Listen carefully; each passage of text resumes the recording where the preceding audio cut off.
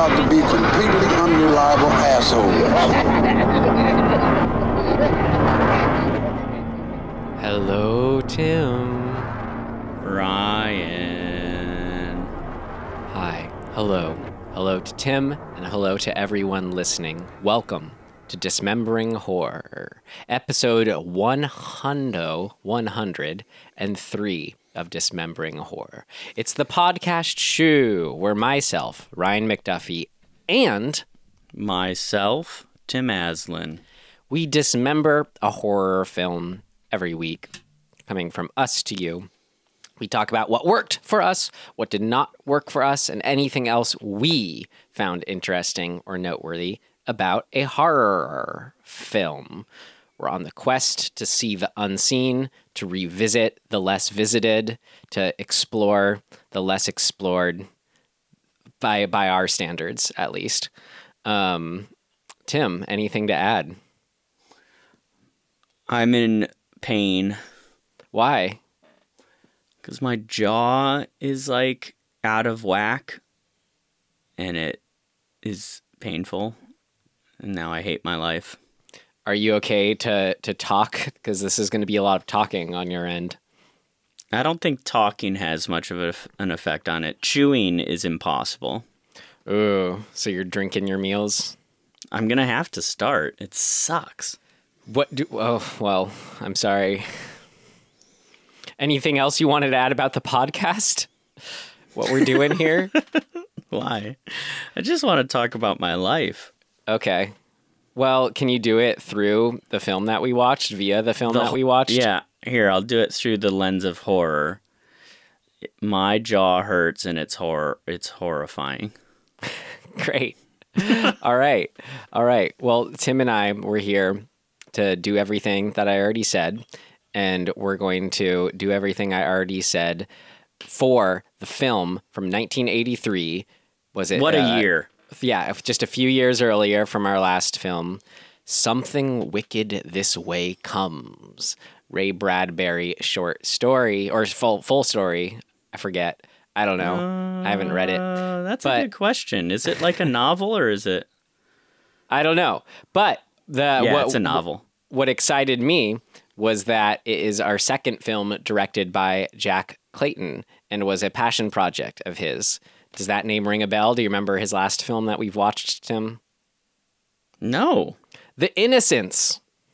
Oh, wow. Yeah, separated by, a decade and change, which is a great film, The Innocents, so it's fun to see him continuing what he does here. Wow, that's interesting. Yeah. And under the guise of a Disney film, nonetheless, too. This film was part of they were trying, I think with like, I don't know what was it, like The Watcher in the Woods and Black Cauldron. This was part of Disney trying to go to sort of shed their image of being just completely like 100% family friendly in the purest sense. But we're like, hey, we can make stuff with gravitas in the dark sense. And, they got it. Did they? I guess so. I guess we'll figure it out. We'll get into it. Yeah. Well, okay. Well, yeah, then let's get into it and discuss it.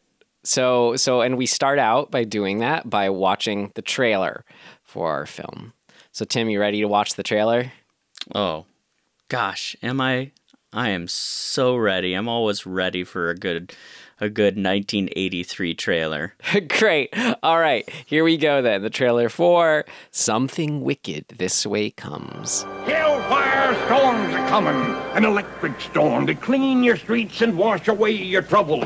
For every heart, there exists a wish. You ever play the numbers, Mr. Holloway? Hey, never take risks. For every soul, there burns a desire. Boy, you suck. Always was. Smells to me like we're gonna have visitors.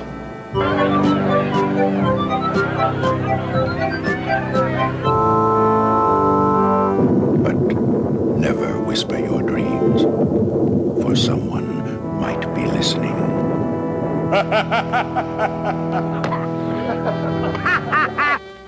And for every wish, there will be a price.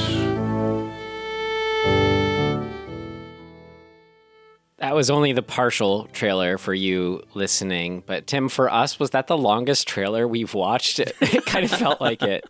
It did feel long, didn't it?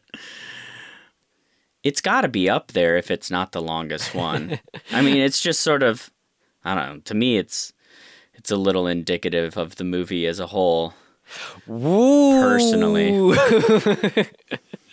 All right, well, let's get into it even more. That means, I think I fell asleep during that trailer, too. That means, so after the trailer, Tim, can you segue that into your rating for the film? Would you tell yourself to avoid it, stream it, rent it, or buy it? Yes, I can tell you what I would tell myself, which is to stream it if you really must. Okay. I just thought it was kind of whatever. There's there's elements that are cool that I enjoyed, but as a movie, I was pretty underwhelmed. Man, I thought you'd be all over these elements in it. It's got the 80s thing going on, but going back to a classic Americana time. It's got the boys on an adventure. It's got all the practical effects that we always talk about we love from the period. That the effects really I dig a lot. Well, this is similar to my Goosebumps rating, Tim, for me, where I gotta give it at least a very high rent it. If I had, an excuse to watch a kid's movie more, I'd probably want to give it a buy it. But I don't know. I'd be close to giving a buy. I thought this was so cool. I thought this I remembered seeing this as a middle schooler, on a rainy day kind of thing, being shown it in class. And whatever the feel was that was there for me then, I don't remember the movie, but it still, just despite its datedness, instilled that feeling and carried that feel and tone. And it's one that's unique, but feels like it shouldn't be. The kind of the carnival coming into town, autumnal, Halloween feel, kids on the mission. There's an evil afoot, a sinister man.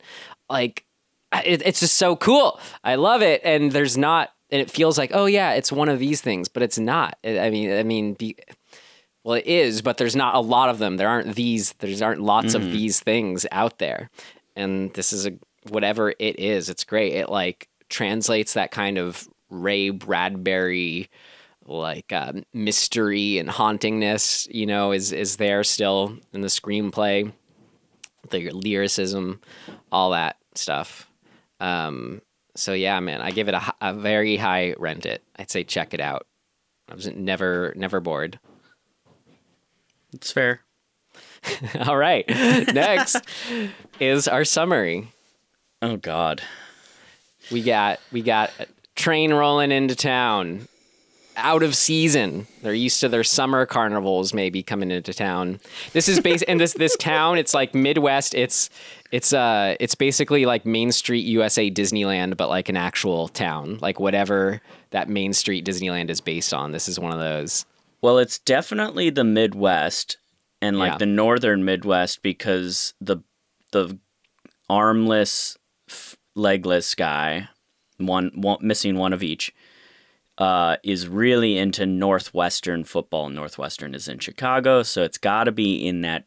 I think that's considered a tri-state area. Yeah, it's in Greentown, Illinois. All right, there you go, Illinois. So what happens when this train arrives, Tim? It becomes a bit of a wish fulfillment carnival with consequence.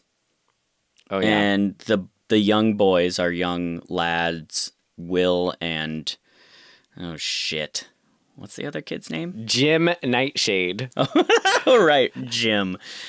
Yeah, Will and Jim. They both precocious in their own ways. Yeah, no shit.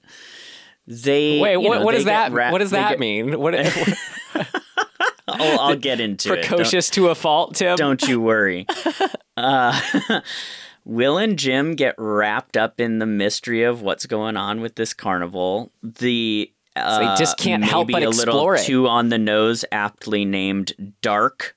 Darks. What is it called? The guy's name is Dark. Yeah, I he's mean, Mr. Dark, so it's Dark's Carnival. I mean, for fuck's sake, can we get any more like on the nose? Could we get any cooler and appropriate? No. Okay. So, yeah, I mean, it's kind of them seeing some shit, seeing that the carnival has an insidious, malevolent sort of, aspect to it, and then going a little bit on magical, the run too. Yeah. They got to go on the run and not get caught by the. I guess you could kind of call her like the witch of the carnival in a way. Well, and Mr. Dark pursuing them himself. Yeah, and then it wraps around with Will's dad and his what would you call his sort of melancholy outlook on life? It's part of what feeds the carnival and gives it its power is people's despair. Yeah, he's someone who says, well, that's why I never take any risks. He has one big standout regret in his life that he kind of feeds into his, well, now that I'm older and way past my prime, maybe it's too late kind of mode. Yeah, regret and yearning for something that you failed at or never achieved, or like whatever seems to be the root of what gives the carnival its power, and they are feeding off of people's versions of that. Small town people with big dreams. Right. And and then antics ensue. Oh, do they? Indeed.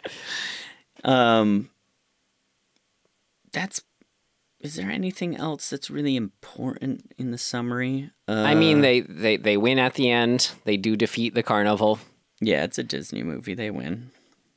You say that. So, I mean, okay, we'll get to it. Well, some pretty shocking stuff in here for a Disney movie. It's pretty intense. Yeah, I agree. There's some good scary scenes, for a kid, for sure. I imagine if I had seen this as a kid, it would be memorable. I wondered going in if I had seen it and just forgotten about it, but definitely not, because I would have remembered some of this stuff. Yeah. Great. Which is weird, I think 83, I bet my parents were like, nah, that's too scary for him. Because we had the Disney Channel that year, I think, actually, was the year we had the Disney Channel. I didn't know it was that early. Wow. Yeah, because I was still in Indiana. We moved in 84, towards the end of 84. So there was 1 year, I think, of us in Indiana where we had the Disney Channel. It was a big deal. I watched a lot of Tron. Well, I don't know if it would have been on TV at the time, but they could have taken you to see it in theaters. Oh no! I mean, they had the opportunity to. That wouldn't have happened. Well, we're here. I'm sorry, your kid self couldn't see this film, Tim. Meaning, your kid self in you now and here was not present in your present viewing. Oh, it really wasn't. That's I tried. There were moments. Great. I did a lot of, when things happened, I did yell. Like things that were cool. I was like, oh shit, this movie just got interesting. Well, okay, we got to get into this then here. So let's move on to our section here, our first section. Ready, Tim? I'm ready. All right. What worked? What worked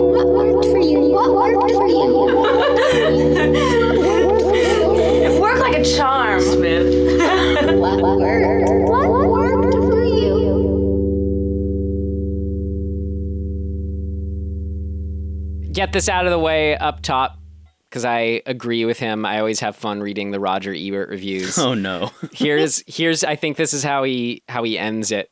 And I just wanted to say it because I totally agreed with it and got me excited, and I'll be repeating it throughout. Ebert says of Something Wicked This Way Comes, in its descriptions of autumn days and its heartfelt conversations between a father and a son, in the unabashed romanticism of its evil carnival, and even in the perfect rhythm of its title, this is a horror movie with elegance. And yeah, I mean, that's what he said. This is me talking now. I completely agree with him. There's not many horror films I can think of that there's just this like, so many good horror movies do it. So I'm trying to think of what's more specific. I was going to say like a always present, omnipresent evil, but I think it's just so specifically that this one is of that, like the things I already said, that the gray, autumnal Midwest, that early, 1900s feel. It's just such a mood. It's just such a mood. So I said the carnival coming into town and just like being a kid and having to just check it out because of course we have to, then getting caught up on this adventure. Yeah. And okay. And I guess to get what we were kind of almost going to get to, Tim, was, talk about some of the dark stuff in it, which absolutely worked for me. Just some of the more dark standout moments where I was like, wait, hold on. This is what they were pushing kids movies at the time. The biggest one was when we had, was it Will? Well, both of them see it, but Will sees himself get decapitated and we see his decapitated head off of his body bleeding. Like, really? Wow. Yeah, sure. For kids. And then also similarly, like we have then when they're hiding in like the storm drain and Mr. Dark is threatening the dad, tell me where they are. He's just squeezing his hand out of sheer like anger or magic or whatever. And to the point where it just starts bleeding. And then the blood drips down onto their faces in the gutter. Like, yep, here we go. But I think, do you have anything to add on all this? Cause I'll keep going. The spider scene is a standout, I think. Yeah. That was cool. Yeah, that was creepy. Okay, well, that's just a different part, but I wanted more thoughts on the dark stuff that I was talking about. Mr. Dark's death is pretty intense. Yeah. What did you like about it? I think more than anything was me going, I was like, dude, as a kid, that's the stuff that I would be like, it would stick with you. What about it? Can you lay it out for us? Oh my God. Well, so he ages and sort of gets prunified, I guess you could say, by electricity. He has sort of an obsession with lightning and thunder, the lightning and the thunder. And his demise is the carousel that can it can age you or it can de-age you, depending on which direction it's going in. Yeah. And he kind of gets trapped on it by, I guess, would you say that the lightning and the lightning was kind of the thing that was like keeping him on the carousel? It malfunctions. It's like trapping somehow. him. Yeah. It superpowers it. Yeah, and he ages and decays. And it's, it's kind of like in Qui-Gon when it goes in stages where we see the acceleration of his age. I don't know. He goes from kind of wrinkly to like pretty gaunt to like gnarly, like hair's falling out, like faces just decaying, to just like a husk. God, and then a husk that one of his little buddies walks over and just picks up and carries away. Yeah. I could talk about freaky at any age, but especially as a kid. It was extremely visceral and just disturbing. Yeah. There's a couple shots of Pam Grier's character, the Dust Witch, that were which were pretty freaky. I think that would have scared me a fair amount as a kid. her introduction. got a good yell out of me. Mm-hmm. Cool. Oh shit! Yeah, she was good in it just by having a presence. That was so good. Yep. Okay, well, yeah. So moments throughout super dark, but I think what got to me in my vague memory as a kid of it, and then what really got to me this time, on top of all those specific moments, now still as an adult, or you could say the kid in me, was that it's not just the dark stuff in the sense of individual moments, but like I always felt this present threat through it, where, like, let's say I didn't know if the dad character was going to get killed or not in the library. And like so often in these kids films, it's always like the kids are separate from the parents and then they have to save the parents at the way end is when they're finally turned to skeptics to, listening to the kids. But the way that it works in, and I should say it was Jason Robards as the dad, Charles Holloway. Yeah, I'll tell you what, Jason Robards has never been young. Right. My God. Yeah. He's great. He was so great in this. I mean, honestly, Jonathan Pryce and Jason Robards are easily two of the greatest actors, like, of all time. Oh, and they both kill it in this movie. Yeah. They're so good in this movie. They bring that gravitas to it. And any of their scenes together, their big library match off that they have, where Jonathan Pryce, Mr. Dark, is he's aware of his regrets and that he wants to be young, all that stuff. And he just tears at his heartstrings about it. And Jason Robards just has to do what he does or doesn't do. Yeah, they're both so good. Could go on about them. But yeah, the idea that okay, so I was saying was like there's the threat that it feels like the parents could actually get hurt, and we're seeing these adults who we sympathize with, because of their dreams getting delivered, and then getting that Twilight Zone retribution in return. Like that's really scary stuff as a kid, of this idea of this, I don't know, it's something about this sense of this safety, in parentals, or at least something that's different from all the evil and the hauntingness, getting just as wrapped up, if not more so than you, as the kid. I think,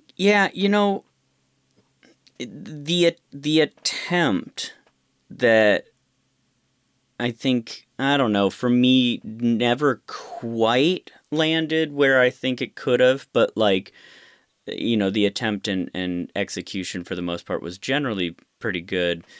It just didn't like really hit home for me, but the theme and the construct of a kid whose dad is older, that having a kid have to kind of see his dad as an old man. Yeah. And the more, looking at the mortality of that, like knowing that your dad is probably not going to be around like other kids' dads are. Yeah. And the shame almost that Will feels toward his dad for being kind of a, I don't know, what do you call it? He's not a coward. He's just kind of a bummer. Yeah. Like, he's a librarian who's never left the library. Yeah, and he, Will feels ashamed of him in a way. No, I mean, I that did get to me, this feeling of maybe is that too, not just, I mean, that's what works well for the themes I was already talking about, but him being older age is feeling that mortality in your parents at a younger age and having to come to terms with that. That is really heavy stuff. Maybe not dark isn't the appropriate word like I've been using, but yeah, it's heavy and goes there to that place. Yeah, I mean, everybody knows this, well, I assume everybody knows this moment or has the moment of like realizing that their parents are humans, right? Like that they're just people and they are fallible and they can be hurt and they can potentially die and do eventually. And that whole moment, I think, in childhood when that, for whatever reason, circumstantially hits home. I remember when my dad, we were on like a pretty intense hike, and he just misstepped and like gashed his shin open, and like really, you know, it hurt obviously because that shit hurts. But like seeing him hurt and potentially not able to like continue on really like hit me hard. I don't know how old I was. I was actually probably 12 or something like that. So Not I wasn't too far from the kids in this yeah, film. yeah.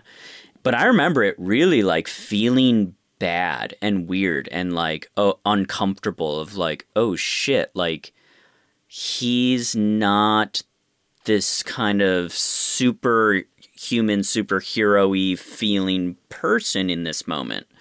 And that freaked me out. Yeah. Yes, I just think that that's a really important and like impactful moment that pretty much everybody experiences on some level. And, you know, it's a good foundation for a story for sure. Yeah, and to have that feeling, like I felt it as you were describing it, and to sort of have a horror film utilize that, which is maybe one of the unique things about it that I was trying to articulate earlier. It was like, well, what's that? What's the uniquely, you know, horror dark mood that this film sustains? And that's a big part of it. And then throw on top of that the idea, like I said, exploiting people for just their deepest desires and or regrets. Like that, that's, I mean, how relatable. Well, it is kind of like Qui-Gon in that sense that it's you mean the first story? It's allegorical, right? Yeah. Like every story is sort of allegorical in Qui-Gon, and this has that same kind of vibe where it's like, in a way, each of the main characters, well, each of the town's characters could be their own story. Yeah. And you know, it's all kind of it's got a fable sort of. Don't get too greedy or don't get too lustful and don't get too prideful. It's all of those things. Well, it's great because we do get all those little stories within it. Like I love that we have all these little sub stories and arcs within it. All adding up the theme from different angles. So just real quick, let me think about this. So you've got, I mean, it is essentially the 7 deadly sins, right? Because the woman, the teacher is pride, the barber is lust, the banker is greed, or not banker. What is he? He's it's like the cigar shop. Cigar guy. Yeah, cigar guy is greed. Who else is there? The bartender? Who's the bartender? He's the he's the guy with no. Yeah. So what is he? The guy with no limbs. Yeah, who's the ex-football star. Yeah. What would that be? Well, it kind of falls apart there, I guess. But I was just smiling because some form of like not being able to live in the present, or like, you know, like it's kind of pride too, but not exactly. I feel like this is a thing you do. Oh, Tim. it's envy. It's envy. You're always you're I like your head always goes there as like, okay, can we map it over the 7 deadly sins? It does. It's such a common, I mean, and you know, universal thing. That's why they exist, right? Mm-hmm. So he's envy, and then what's Jason Robards? He's kind of sloth in a way, where he's just kind of given up. Mm-hmm. Or something like that, because nobody's gluttony. I don't think. But anyway, it's always good to have those lines in the water, so to speak. Yeah. It just makes it, because it's so universal. We all feel those things, and we all go, "Uh-oh, you're in trouble." Yeah. But the allegorical nature of the story, I think, is really strong. And, you know, to be honest, like most of my critique that we'll get into, I think comes down to kind of aspects of just technical execution. But so the things that if you're a kid, you don't really care about or pay attention to. That's exactly right. I had that thought at a certain point where I was like, the things that are kind of putting me off, a kid will just, it just doesn't exist, right? Like, they're gonna if anything, they're gonna fill in the gaps themselves and make it that much better. Shout out to our friend Marissa, who loves this movie, and when we found out was doing it, was excited. Talk about weird too. I mean, she just totally randomly, without provocation, brought this movie up like 2 days before we watched it. Yeah, and I feel like that's evidence of this movie is somewhere just below cult, as far as a lot of kids, people our age having a memory of it as a kid. Yeah. Whether, I wonder actually if the part of, no, this doesn't make sense. I was going to say maybe I didn't know it, or it wasn't like a thing that I came across because of age, because you and Marissa are closer in age. Like, you're younger than me. I'm like, did I just miss it somehow? Maybe. I don't know. It's weird that I've not seen it, I think. Right. It seems odd, but somehow managed to slip through the cracks. Yeah, I know. I really feel like, you would have seen this one. I'll tell you what, I've seen the cover of it for sure. So it must have just been one of those things where it's like you go to Video Barn and you see it a million times, but you never actually rent it. I mean, yeah, and it's not streaming on Disney Plus. Like, you have to get a DVD or a VHS to watch it, and even those are not cruddy. Like the version, the DVD master, it's like not a good looking print or whatever. Yeah, unfortunately, that's just the way it goes. But yeah. So anyway, I mean, back to the movie. We mentioned how great, we thought Jonathan Pryce was as Mr. Dark, and I just specifically mentioned how he is a big part of that sense of like a real threat. Like I think the film does such a good job, and I just love this so much, where it never fully ruins the kind of the mystery of how big is this power and where exactly does it come from and what kind of evil is afoot here. We get like just the perfect fun glimpses of it with Jason Robards looking at his library books. And there's something with like a devilish bent to it where it's like he could be a kind of practitioner, working for the devil, something like that. But you get the sense, like, how are we going to beat this guy? Like, he's magic. He knows what's up. He can like tell when you're lying. He has, all these powers. But there's just this perfect line where it's like, yet he still has to like physically look for them. And those are some of my favorite things in the way that he did that in this film. Like, we have this sort of, I don't know if it's quite the centerpiece, but maybe more toward the second half of the parade scene, right, where I just loved it. It's kind of like, the hiding, the evil hiding in daylight kind of thing where everyone can see you, where they're thrown here's the carnival, walking through town, promoting their carnival, putting on a parade. But Jim comes around a corner and he's like, hey, a parade. Yeah. No, hold on. That's him. He's looking for us. And he is. I love Jonathan Pryce, Mr. Dark. He has this glare. He's just looking. You can tell he's just looking for the kids. And no one knows what he's doing. No one knows what he can just be doing, up to his evil deeds, just out in daylight that with everyone looking at him. And same with when he's in the library trying to track him down. Oh, like the way the door opens and we don't see him come in, and then he's just like next to Jason Robards all of a sudden. Oh, love it. Oh my God. You just reminded me of a hilarious edit in this movie. It's really early on when they're introducing the townsfolk, and Jason Robards is I think he's just gotten a cigar and had his little conversation with the cigar guy. And then the barber comes out and starts doing his little shtick about, looking for a woman who smells like perfume or whatever the fuck. And there is an edit where it goes from the barber he's kind of standing in the doorway of his barber shop. And then they cut to Jason Robards for just a reaction. And then they cut back to the barber and he's in a completely new position next to the barber pole. And it's so super jarring, but like very comical. Like it's as close to just like popping up from off screen as you can get with just an edit. And I remember, like, I actually quite like it just because it's just so sort of like charming in a way of this, just, it doesn't quite fit, but it's fun and funny. And it actually kind of speaks to the vibe of the film in general, of that everything is a little bit off in this town, and that it kind of sets up how things start to fall apart. I don't know. I doubt that it was intentional, but like it has that kind of precursor vibe to that, which I really appreciate. Right.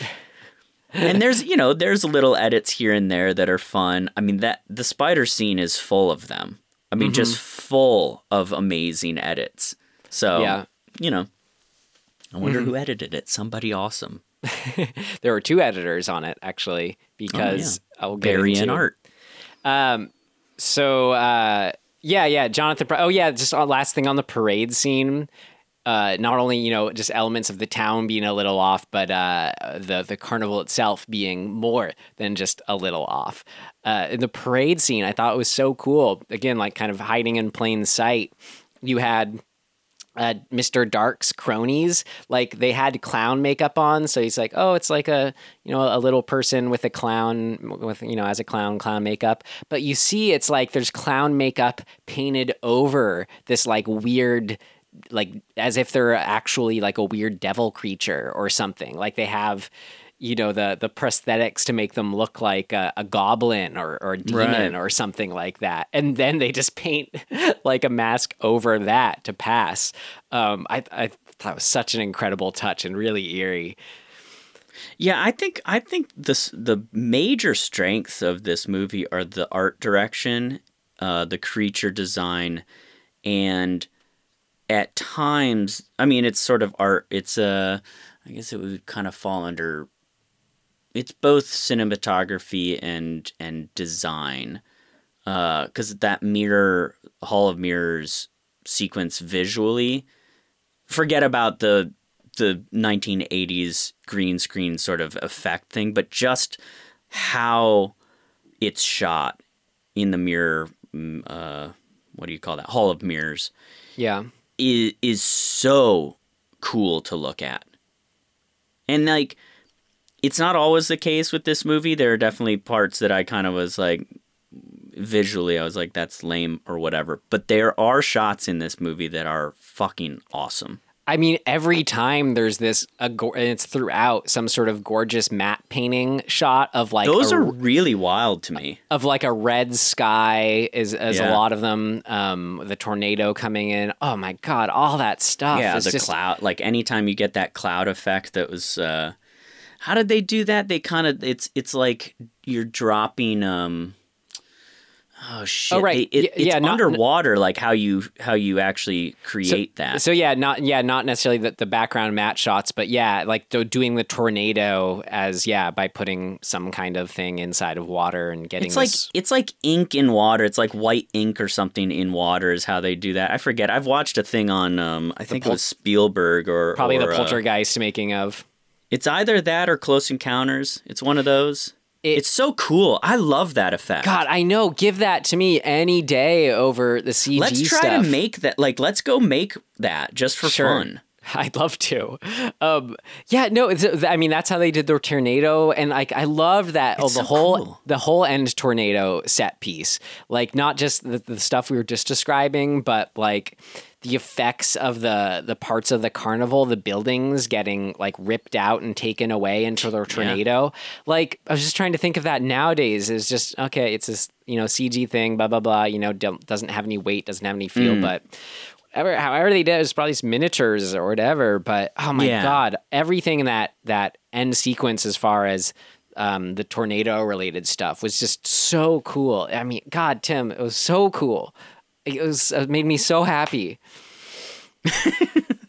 I also love. I'm happy for you. The effect, one of my other, I think my favorite overall effect was the carousel scene where it's the one at the end that we already talked about was incredible with his death, but how it's built up with his red-haired crony riding backwards to turn into his little red-haired boy self. Mm-hmm. Yep. Like, it was that kind of image trailing itself effect with like a bit of a strobe and discoloration mixed in there. It was like familiar, yet I hadn't seen it executed with sort of this, however this was specific to itself. It's I pretty thought it was, freaky too. Yeah, it looked That's so a neat. pretty scary scene, even though there's nothing really overtly, like, specifically scary. It's the vibe of how that's filmed really is unsettling. Oh, I mean, that just captured the movie there for me. That was so neat. I loved that scene. Yeah, I hadn't seen anything like it in anything we've watched. And then that who he turns into, the little red-haired boy. God, talk about the creepiest stuff in the movie. Like the way he just didn't speak, and he like was getting the kids themselves in trouble by throwing rocks through windows. Oh my God. Right. He's so creepy. Shit. Yeah. Oh God. I don't know. That performance, the casting, whatever combination of stuff, that little red-haired boy really Can you imagine creeped as me an out. adult being reverted? You're still your adult brain. You know everything that you know as an adult, but you get reverted into like an 8-year-old kid's body. You would fuck with so many people. Yeah. You know what I mean? Like, just imagine what, like, it just seems like it's just a formula for you to just be a creep. Like, as a little kid, because you know shit. Mm-hmm. Like, little kids are, they're whatever. They're innocent. They don't know, their ass from their elbow or whatever. But, like, if you're an adult brain in a little kid, I give kids a little more credit than that. But I do think about that, actually. Absolutely. Yeah. Great. Yeah, the carousel scene, the end scene, so good. It's hard. Like, I just want to stress how the mood again and the kind of atmosphere, but I can't think of anything to actually add. So, Yeah, I'm just trying to sort of scan back through in my brain moments that stuck out. I feel like we've kind of covered most of them. I had a lot of fun with the two lead kids. This totally reminded, like, of me and whatever friend, whoever best friend I had at the time kind of thing. Where just the sense of adventure and pursuing it. And I don't know, and the way you kind of, we're always, always sticking up for each other, but always pushing each other too. I don't know. It really hit that nostalgia, not in the movie sense, but, in a real life sense for me. Yeah. This is great. At least it worked for you. Yes, this is what worked. It all worked. Sorry, the datedness. I'm not sure. We'll talk about it, obviously, but well, I'm good to talk about it now. If you want to get into it, I think we should. I'm just trying to think if there's any. Oh, what I was gonna say is, I back to the parade scene, the real sort of reveal of the townspeople who have been changed. I think that is probably the scariest element to me as a concept, and once you see them, that they like the barber, for example. Well, no, like I was saying, the adults aren't safe. Yeah, he's become. I mean, they've all become these new kind of imprisoned characters in their own. They're a prisoner of their own, desires, and now they're being paraded, so to speak. And there's something really upsetting to me about that. Of like, I mean, I feel like it's, in a way, it's the cautionary tale aspect totally makes sense. Like, they got what they deserve, so to speak, in that, in the framework of like a cautionary tale. But the idea of them getting that consequence unwittingly, they kind of fall into it because of their desires. I don't know what it is about that, because I think it's that there's no like take backs, right? It's like, you can't go, oh shit, no, that's not what I meant. Right. You know, like, this isn't what I wanted. It's that and kind there's of something really freaky to me about that. It's like the fate worse than death kind of sense of being trapped. And then for me, it's the helplessness, as if, you to the extent of being paraded around and no one notices or cares. Right. And then, like, they don't go back to normal, right? Like, it's not like they're saved at the end. I don't think so. I was looking for it. I don't think There's so. to me, there was no indication of that. And yeah, again, that's kind of why I really felt the stakes in this film on different levels. Yeah. Yeah. I mean, that's pretty much it, I think, for me Yeah, I think that's it. Great. I'm glad you mentioned that because I agree. And now let's hear all about what did not work. You ready? I'm ready. All right. What did not work? It's not ready yet. Seems to work okay. No, something important's missing. What did not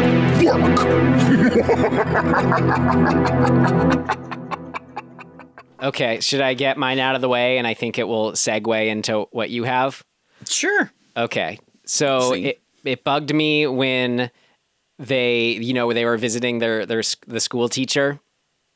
And, and with the little red-haired boy who is the crony of Mr. Right. Dark.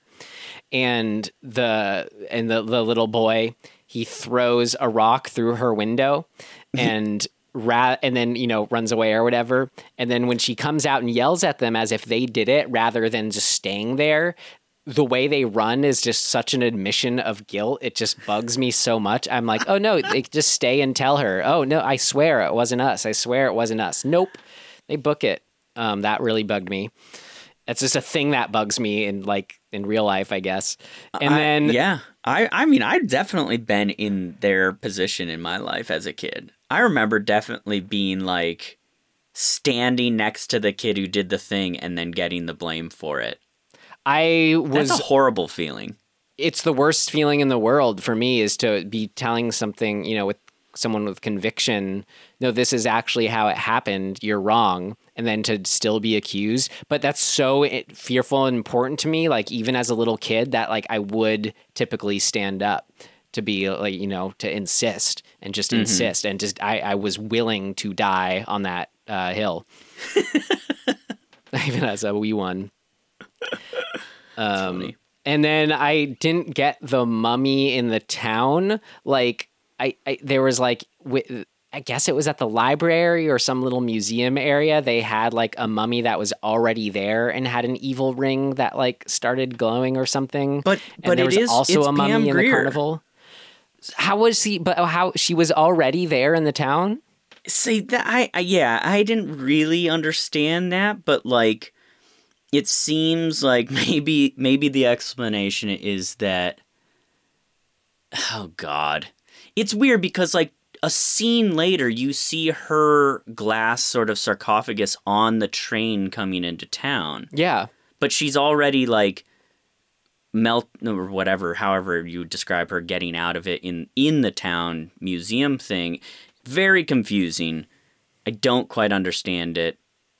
Maybe by oh God, by Jason Robards, feeding the museum version of that lady in her little tomb with his being depressed, that unlocks the power of the carnival to show up.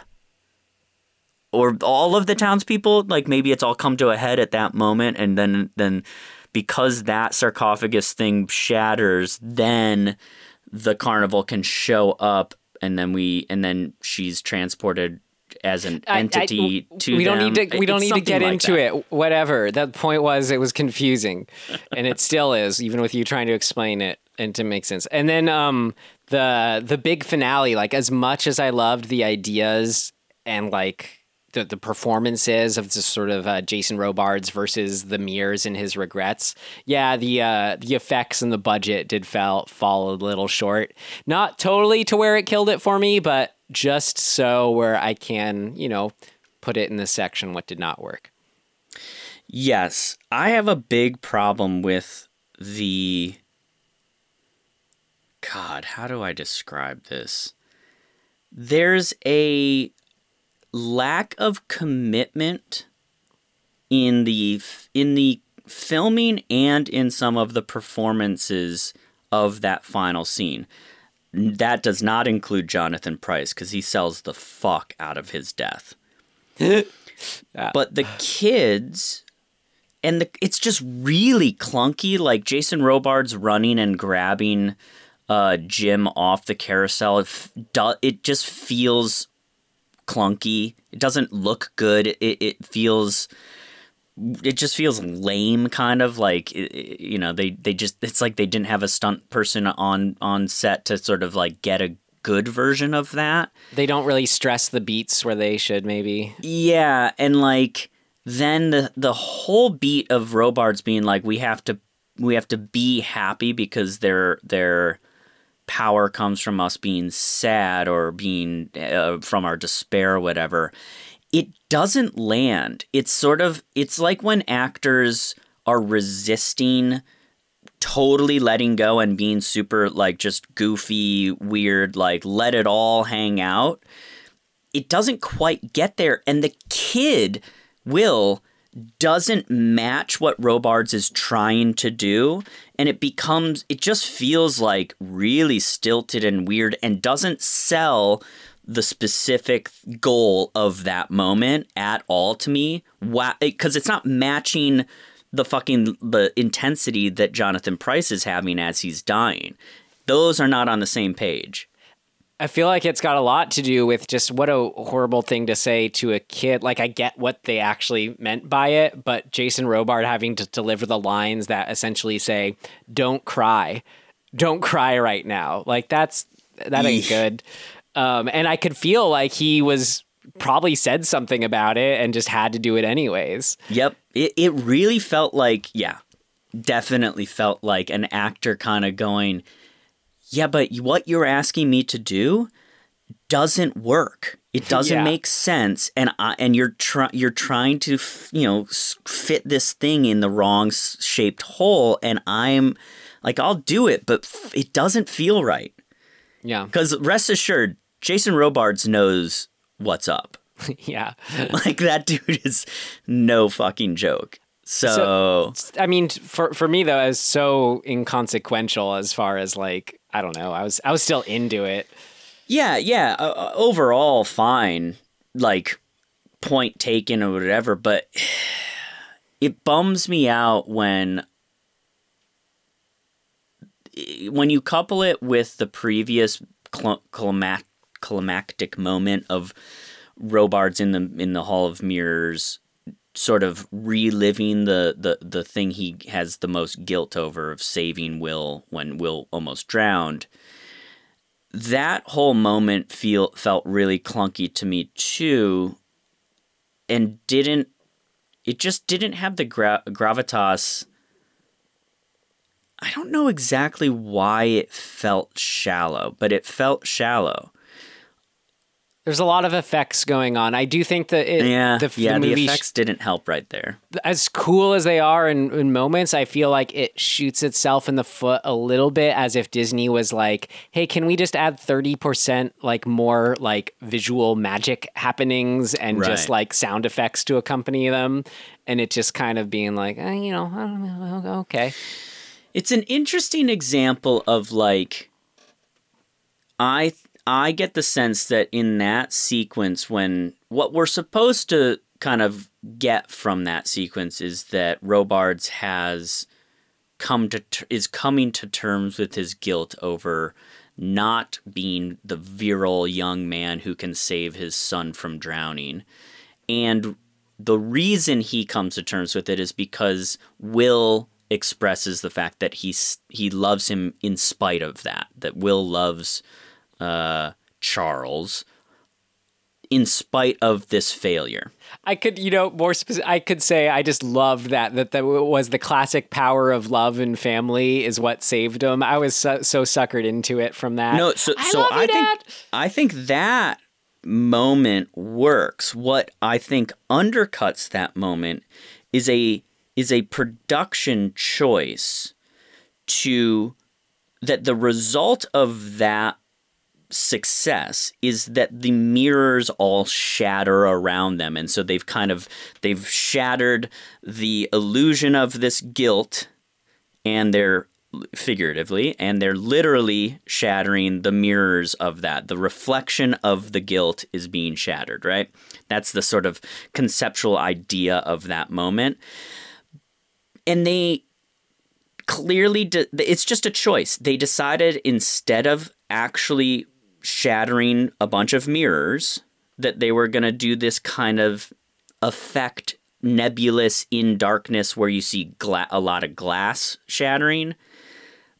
It just doesn't match up with the moment. It feels like a cheap version of what it could have been. And so maybe it's a budget constraint, but maybe they were superstitious and didn't want to actually shatter some mirrors. That's fine, whatever. But there are ways to do it to have that impact. And they chose a particular version that I think undercut the moment. Well, so is this just an example of the way the effects were not working throughout? Because you're just talking about some really specific things, but like, what as a whole made you bored and not want to watch this? Because like, for me, it's just anything like that was just 3 times over, overshadowed by all the mood and everything else that was working. We talked about. I think it's a taste thing, but there's something about the I'm sure there is a term for this. This is probably not what you would call it, but it feels kind of Pollyannish, where it's like, it's a little too Norman Rockwell-y light feeling of like, oh, hey, we're this small, quaint little town, and here are the characters, and here are the players, and you can do all of those things without being cartoonish about it. And I think that's where I start, almost right off the bat, where I was like, it doesn't, to me, need to have... It feels to me like they are playing to what they think kids think is like, they're acting like it's for kids in certain moments. And then in the darker moments, it's clearly... they are not, they're not worried about that. So I'm like, those things actually feel like they don't match up. And so it's almost like a consistency in tone that bugs me. This is fascinating because, okay, we'll get into things of note, but I feel like there's a reason for all this. I bet. So there's the kind of quaint, here's what it feels like they saw A Christmas Story. A Christmas Story? A Christmas Story. Yeah, the one with Ralphie and the... yeah, right? It feels to me, I don't know if that came out before or after this, but it really feels like that. That is a cartoonish version of storytelling. It's for kids, but it's really... everything is a joke. Like, they are making a very specific stylistic choice that this is... it's lighthearted and jokey and a caricature sort of movie. By having that narration at the beginning, like both yeah, of the those narration have. thing. There are scenes where, like in A Christmas Story, where they literally do like cops and robbers run around in fast motion and chase each other. You know what I mean? They are accepting this style. It's like saying, oh, because this movie takes place in kind of like the 30s, that we need to ham it up like the 30s movies did. And when you couple that with the depth and darkness thematically and in the action of some of the darker moments, it just doesn't feel right to me. And it feels a little insulting to the audience when you're in the cartoon version of things.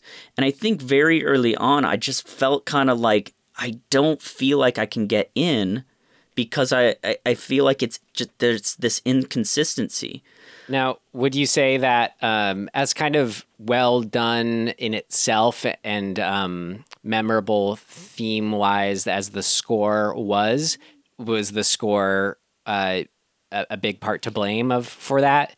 Because as soon as you said kind of Norman Rockwell, like here the character players, the music, I feel like definitely pushes it in that direction. Yes, it does. And I don't remember what the moment was, but I do remember having the thought they were doing this kind of like almost like a waltzing tuba sort of moment to like emphasize that it's a goofy moment. And I was like, that's the problem.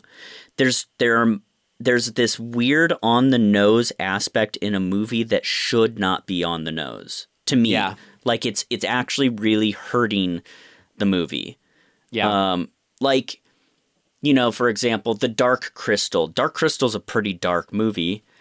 It's super consistent from top to bottom, right? Like we're in this fantasy world. We stay consistent with all of the elements.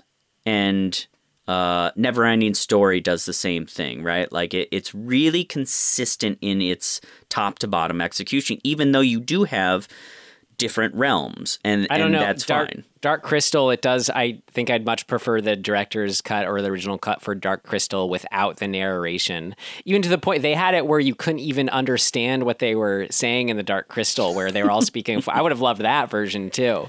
That's interesting. Yeah, but yeah, narration often kills it. But I think I guess what I'm getting at is that when you know, consistency. I think just sort of consistency helps, and don't insult or placate because you think that it's for kids. Like that always bugs me. I think that I agree. And I think there was a better movie in here that was killed by the things you're saying, but hey, it's enough of the vision was retained for me. Yeah. Yeah, I mean there's two other little things that kind of got to me. It's just I guess this is also just kind of personal taste. I don't like the kids. And I don't know if I think part of it, what it is, or what is off-putting to me about them, is that, like, Will talks like an adult. And like, not that kids need to not be smart, but it feels like an adult wrote his dialogue. And it doesn't work to me at times. Fair, but I'm like, oh, wow, this is how I talked, and this is the way my brain worked as a kid. It doesn't feel like they're dumbing down and writing to kids. This feels like me as a kid.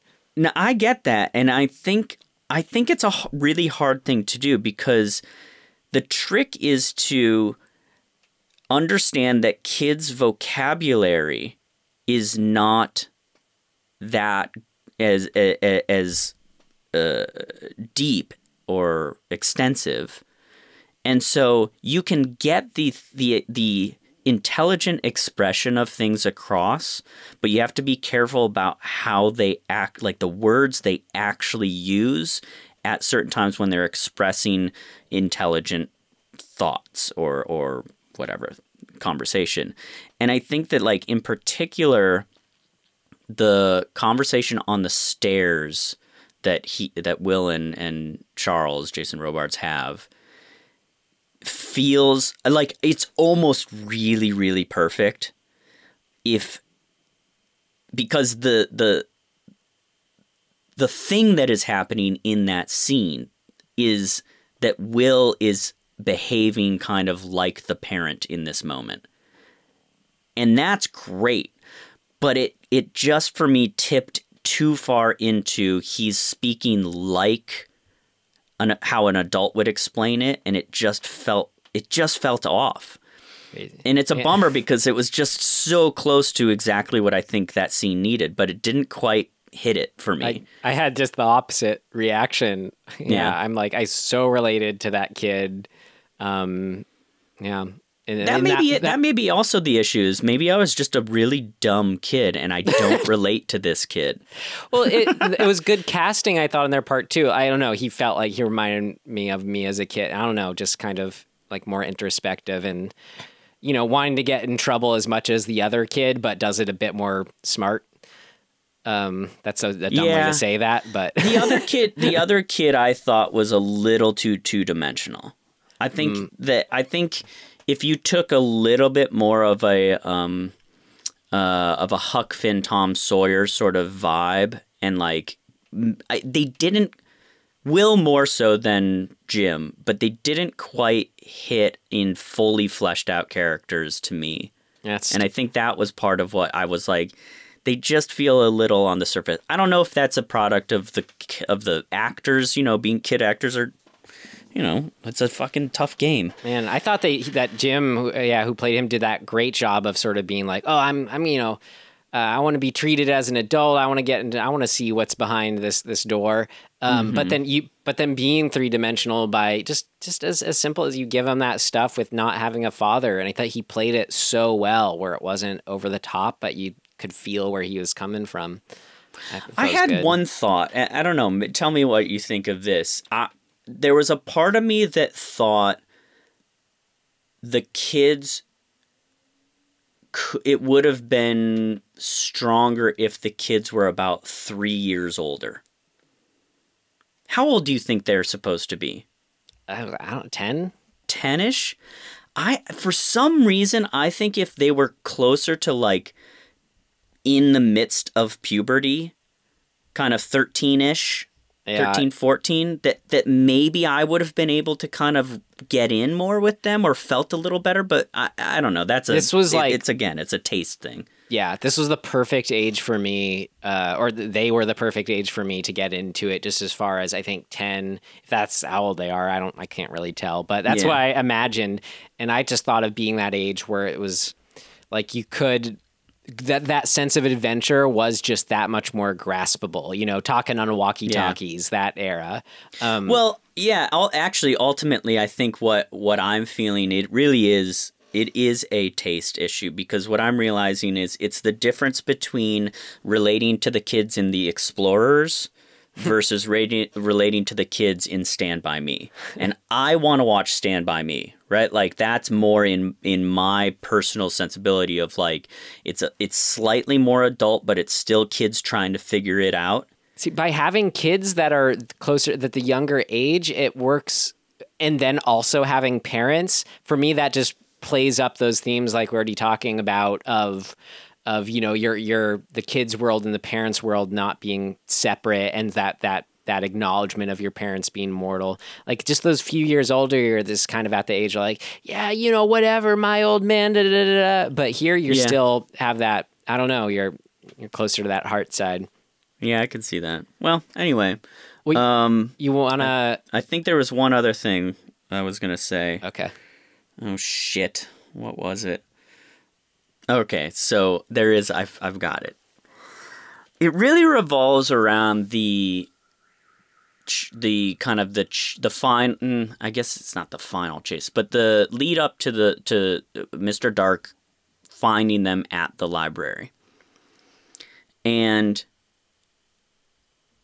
as much as I like this sort of the plotting nature of like, Mr. Dark doesn't need to run after them to catch them, and that's ominous and scary. There felt like, to me, there's this whole section of him just kind of standing around. And yeah, he's like, I know you guys are in here, and there's the him just sort of lurking around the library until he finds them.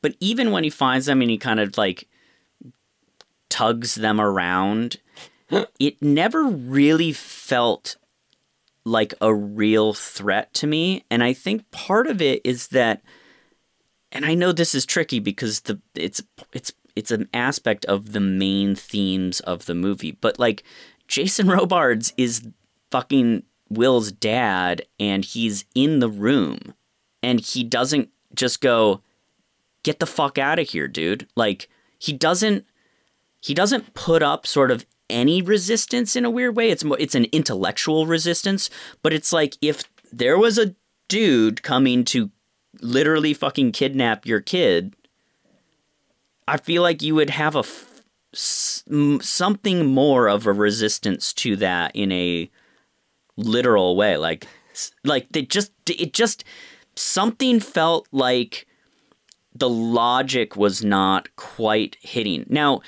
if there is a justifiable reason, like, for example, the power, the fear of Mr. Dark is the roadblock to him standing up to him, and that translates, great. But it didn't feel like it was there to the point where I was like, well, dude, why didn't he just fucking go over there and be like, get the fuck out of here?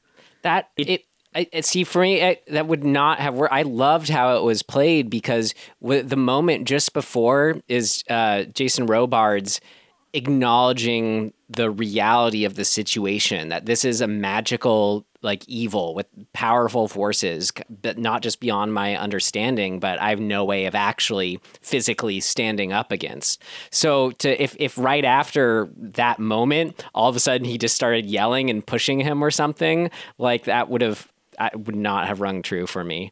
No, and that's, I agree. It's I think it's actually more what would have made it work for me is in the face of that understanding that I'm up against a foe that is sort of that I'm totally outmatched by, if he had still made some sort of like gesture of an attempt to be like, I'm not okay with this. And that moment, that kind of moment of like resistance just never felt like it really happened. And so when he's just kind of there wounded from this experience and the kids have been taken, it just felt really like, I don't know, just I thought he was bummer. I thought he might have been dead at that point. I was happy he was still alive. I agree. I was happy too. I mean, the whole tearing the pages out of the book, at 1 page per year of his life that he could have gotten back. I like that. Yeah. But I think actually that's the moment where it could have happened. Where something could have happened that felt a little more like a battle. And I don't mean it has to be a physical battle, but I didn't feel like I was really... It felt like Jason Robards was just watching it happen and crumbling. And I wanted him to something. I was like, come on, man, like, I think somehow. I think this is where maybe the moments where, I don't know, maybe in translating to a movie, you could have come up with something that would have done that. But for me, like, I was as much into it as if I imagine how it was when you're reading the book, where since if you're with his internal, like, whatever his thought is, then it's working. But like, I felt like just I could see on his face his sort of understanding of the situation and trying to grapple with it, and thinking all the thoughts of can I get out of this? Probably not. I don't know, any of the things that you're talking about wouldn't have rung as true for me, and I was relating really hard to Jason Robards and what he was doing is what I would be doing. I think that it's a style choice, and if I were directing that scene, I would have maybe used some of the visual tools, like a little more cutting to Robards' reactions, like getting a little bit more out of those cuts, close-ups, or use the sort of reverse tactic where every time we cut back to Robards as this progresses, we get a little further away from him, so he literally becomes smaller in the frame. Like some sort of tool to just really kind of push the cascading consequences that we're feeling, or just reflect whatever is going on the inside with him filmically. And maybe you could get some mileage out of, because they do it a little bit, but getting some more cuts to Will's, how this is hurting Will as well in the moment. Yeah, there's a couple of those, and Will eventually yells like, don't do it, Dad," or whatever. But yeah, it never quite landed, and whatever. That's why I left the movie. There's a number of those moments that I just was like, ugh, not quite. I think, I really like that Jack Clayton style of film. You know, we're maybe it's that's just kind all of it is. slowly ramping it up. But I do think it was in conflict with kind of the Disney hand coming into play, and maybe that's. So do you want to get into that for? Yeah. What did not? I'm curious about this. I bet you're right. All right. Things of note. Things of note! This should be interesting. I can only imagine. Right. It's like the age-old tale of the studio being like, you can't do it that way. So this is right from not the Wikipedia for Something With This Way Comes, but on Jack Clayton. He has like a big block for each of his films on his Wikipedia. So I've just highlighted, I rather than doing the whole thing, I'm going to read about half of it. It's a bit, hang in there. But yeah, some overview, and then we can speak from there. Clayton made the film as a dark thriller, which saw him to return to themes he had explored in earlier films, the supernatural and the exposure of children to evil. However, when he submitted his original cut, the studio expressed strong reservations about its length and pacing and its commercial potential, and Disney then took the unusual step of holding the film back from release for almost a year. Clayton was reportedly sidelined, although he retained his director credit, and Disney spent an additional 6 months and some $5 million overhauling it, performing numerous cuts, removing the original score to make it more quote-unquote family-friendly, and shooting new scenes, in some of which, because of the long delay caused by the reshoots, the two child stars were noticeably older and taller. I noticed that. We'll get to that too, yeah. According to the American Film Institute catalog, the film's principal photography took place between September 28th and December 1981, with additional sequences shot in late 1982 and early 1983. The version of the film released in late April 1983 was a compromise between Disney's insistence on a commercial film with, quote, family appeal and Clayton's original, darker vision of the story. To reduce costs, original editor Argyle Nelson Jr. was fired and assistant editor Barry Gordon was promoted to replace him. Gordon was given the task of re-editing the film, and at Disney's insistence, he was obliged to remove some of Clayton's completed scenes. The most prominent casualty was the pioneering computer-generated animation sequence that was to have opened the film, which depicted the empty train bearing Dark's Carnival arriving in the town and magically unfolding itself into place. The much heralded sequence would have been the first significant use of the new technology in a major Hollywood... No, keep going. Keep going. I'm just shaking my head because this is fucking annoying that this shit happens. But it was almost entirely deleted, and in the final cut, only one brief CGI shot was retained. Another Clayton sequence that was removed featured a giant disembodied hand that had reached into the boys' room and tried to grab them.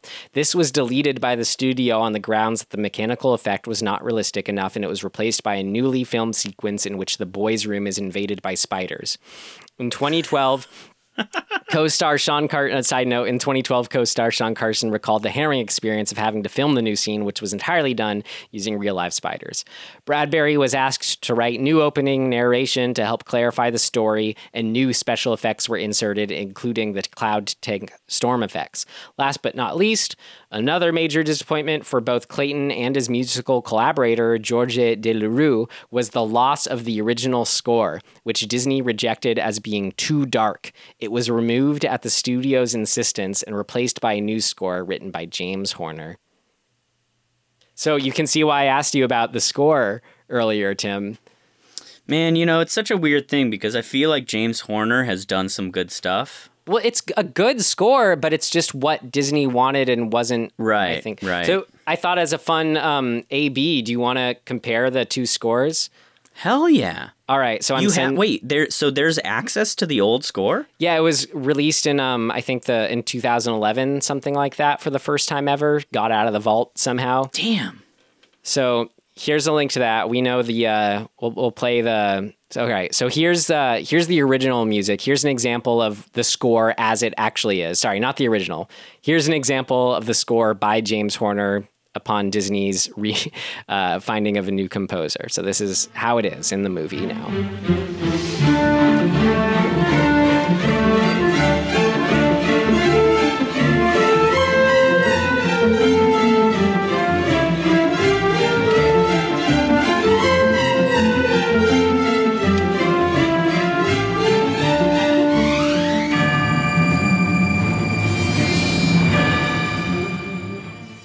And now, here's a little listen to Georges Delerue original score, deemed too creepy, too creepy for family-friendly audiences.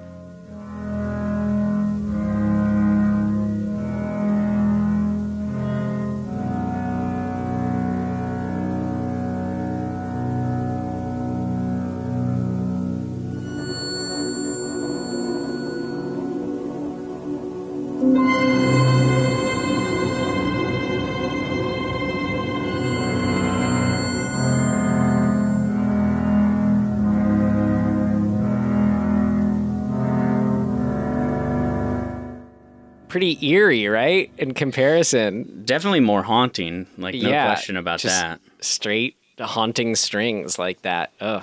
There's a different sort of musical, I don't know, I mean, like, how to describe this in musical theory terms, but, like, there's definitely a less, a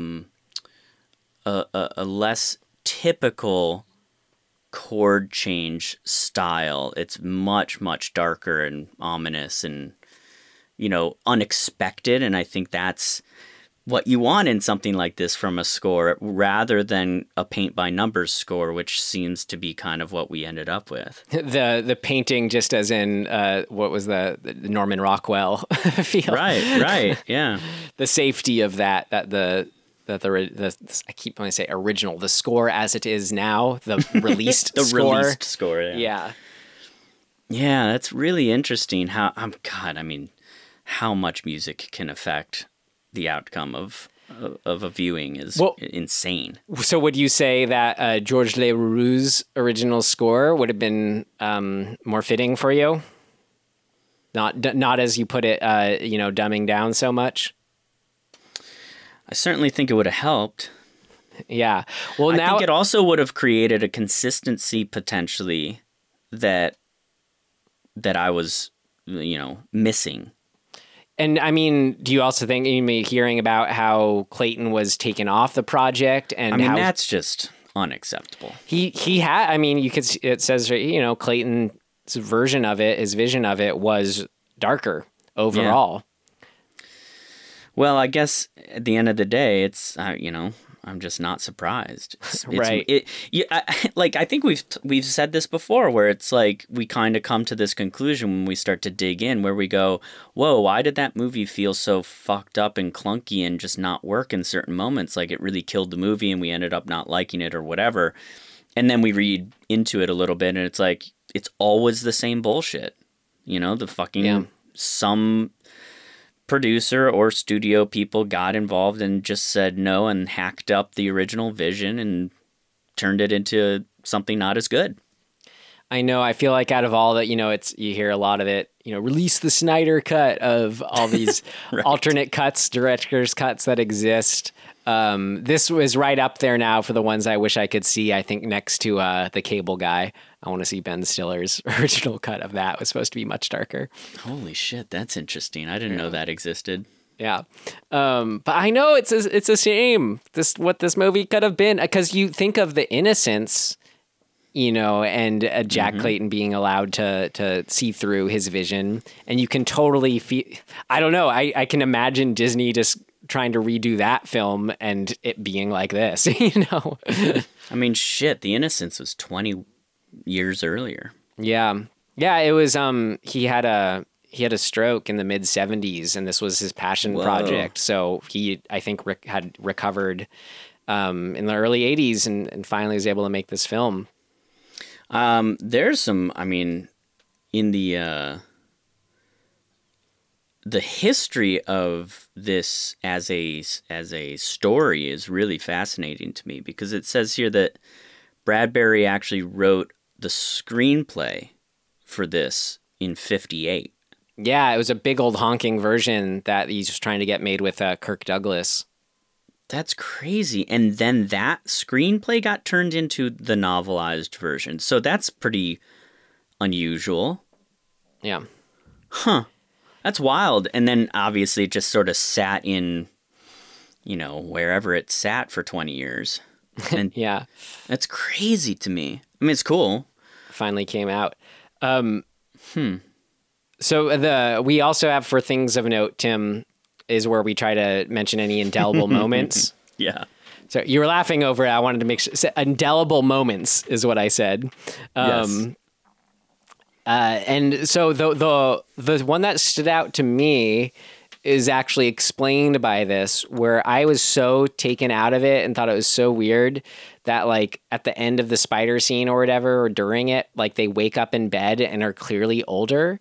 And Yes. I thought it was like different actors, the dark-haired boy. I did too. I thought it was legitimately new people. Yeah, I thought we were like, oh, wow. So because something about the magic just made them grow up 5 years or whatever. And Right. this is where the story's going. And then it was just not addressed. I was so... It's very, very indelible. And I'd also say then just on top of that, the kind of the moments I mentioned earlier, anything involving the blood and him seeing his decapitated self for a kid's movie were pretty indelible. I think Jonathan Pryce's death really was the one for me. Yeah. I mean, probably actually just his little husk body getting picked up and taken away at the end is really the thing that stands out. I love that. Yeah. This is so silly, but like it's just the kind of weird thing. I don't know. It's just kind of interesting. Is the boys who played the two boys? The boy who's the blonde one was brown haired, and the boy who's brown haired was actually blonde haired. So they dyed their hairs opposing colors so that he could be a little blonde boy with glasses and he could be a boy with dark hair. Wow. It's just like so weird. It's just so random. Wow, but we just died. Sure. Right? Like, sure. It's that important. Well, could you also have just swapped that one line where it matters, where Jonathan Pryce says, like, this boy has dark jet black hair and this boy is toe-headed or whatever he says. Like, couldn't you just change the line? Apparently not. I guess not. Just dye these kids' hair. That's so funny. Oh, well. Great. Well, I mean, that's what I had for things to note, was just kind of that interesting, the movie that could have been always tragic. Ugh. No kidding. Great. What a bummer. That stuff always really just hurts my soul. Well, anything else for Something Wicked This Way Comes, Tim? No. Great. Then I think we're safe to move on to our recommendations. What would you like to recommend this week? That is a good question. What would I like to recommend, Dead? Let's see. Did I watch anything exciting this week? Not really. I started Preacher. Have you heard of Preacher? Isn't it a comic book? It was a comic book, yep. And I guess it was FX, I think, did a series on it that I never got around to.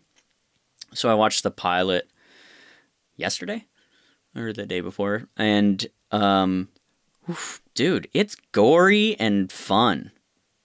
It's really fucking well shot. Like, cool. Just the look and aesthetic I really, really liked. We'll see if I, stick with it, but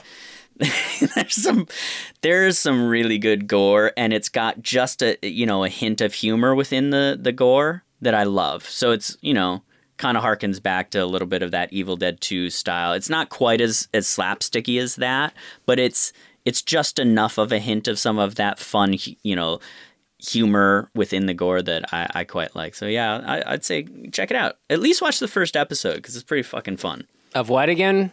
Preacher. Great. I will recommend Dead. I was very taken aback by this film. On Saturday morning, I put on, I'll try to like, I don't know, Saturday mornings, I've gotten the habit of going to the Criterion Collection streaming service and trying to find something that's not super heavy, or maybe, you know, they have like a Saturday matinee section.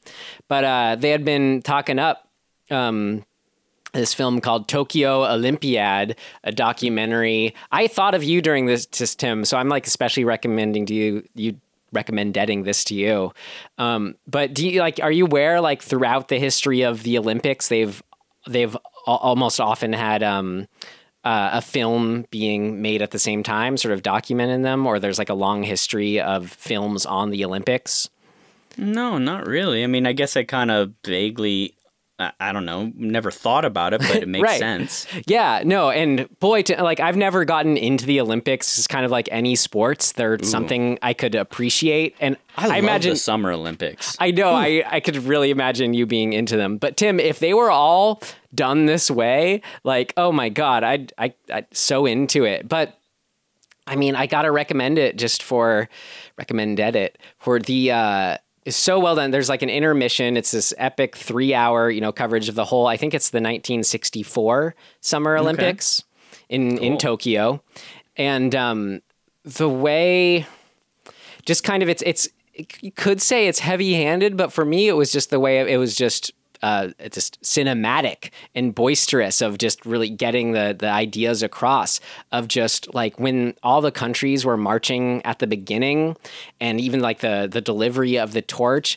It was super moving and emotional, just like the display of humanity it all was, and just all the countries like cheering each other on, like, that not having division in that sense. And then, ended on the similar note of everyone's waving, little white handkerchiefs or whatever. So, I mean, that just, it really, really got to me. It really, made me feel a lot. And then on top of all that is just, then they go through each of the events, and just incredibly shot. Like, this film, the way it's shot and edited is just some of the most like stunning shooting and editing I've ever seen in anything. Like, it cannot understate it, or overstate it, I guess. You can't overstate it, but you can understate it. Got it. Thank you. Yeah, I don't know. I can't think of anything else to say about it other than you should check it out. Tokyo. Do you remember Olympiad. who made it? Like, who was the U.S. wins a bunch, because there's so many people, I guess that's how it kind of works in the Olympics. But then, they didn't always win. Is there an overall winner each year? I didn't know that. No. What I meant is, like, who made the documentary?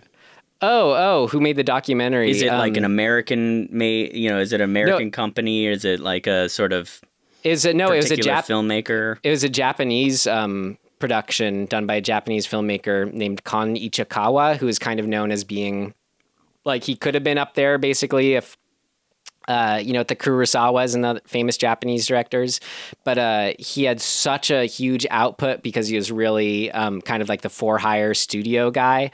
But from all his collective, he does have like a handful of kind of films where he was able to sort of put an artistic vision more on it, or that I guess better put, he more deeply cared about the sort of themes involved in it and sort of really went all out. So Tokyo Olympiad is one of his main ones, where he's able to do that. Kon Ichikawa's Tokyo Olympiad. And talk about studio meddling. Apparently there's another version of it where the Japanese government or whoever like went in and like try to make something just much more stoic and deliberate, and like just highlighting all the Japanese, of course, wins and like that angle. You gotta watch it. It's great. Cool. All right. Well, that's for that. How about next week's film? Let's figure it out. Let's figure it out by first figuring out what I did with the hat. Wow, that was a Nickelodeon show. You just brought me back. It's called Figure It Out. Really? And they'd say it just like that. Okay, I've got the hat. Is it your turn or my turn? I think it's your turn. Okay, then I'll just reach in here and this one. Oh shit, dog. Going back to 2015. This is a film called Demon. demon. Yeah. It's like, yep, there it is. Yeah. I love me some demon stuff. Yeah. We'll see if it's any good. Yeah, I mean, who knows? Who 2015 could be a real hit or miss. Polish film. Oh, shit. No, Cool. I know about this movie. So It's really fucked up, and I believe this is the movie that the director died before it was finished. wow. I think that we'll find out, but I think this is that movie, and there's some, there's obviously like lore about like maybe he shouldn't have made a movie about satanic possession stuff. Like there are people who are like, well, it got him. I think that's this movie, so we'll check it out. But if it is, then cool. Great. Demon. All right. Yeah. I've been having fun with this. We don't have separate seasons, but as far as like our batches of hat pulls, this has been the second one's been fun. I know, right? It all has been, but it's exciting. We still have all this territory to traverse. Definitely. Great. Cool, dude. All right. Well, that's it, guys. Let's just wrap it up then. In closing, and in wrapping it up, thank you so much for listening. And we will see you next time. Goodbye. Goodbye.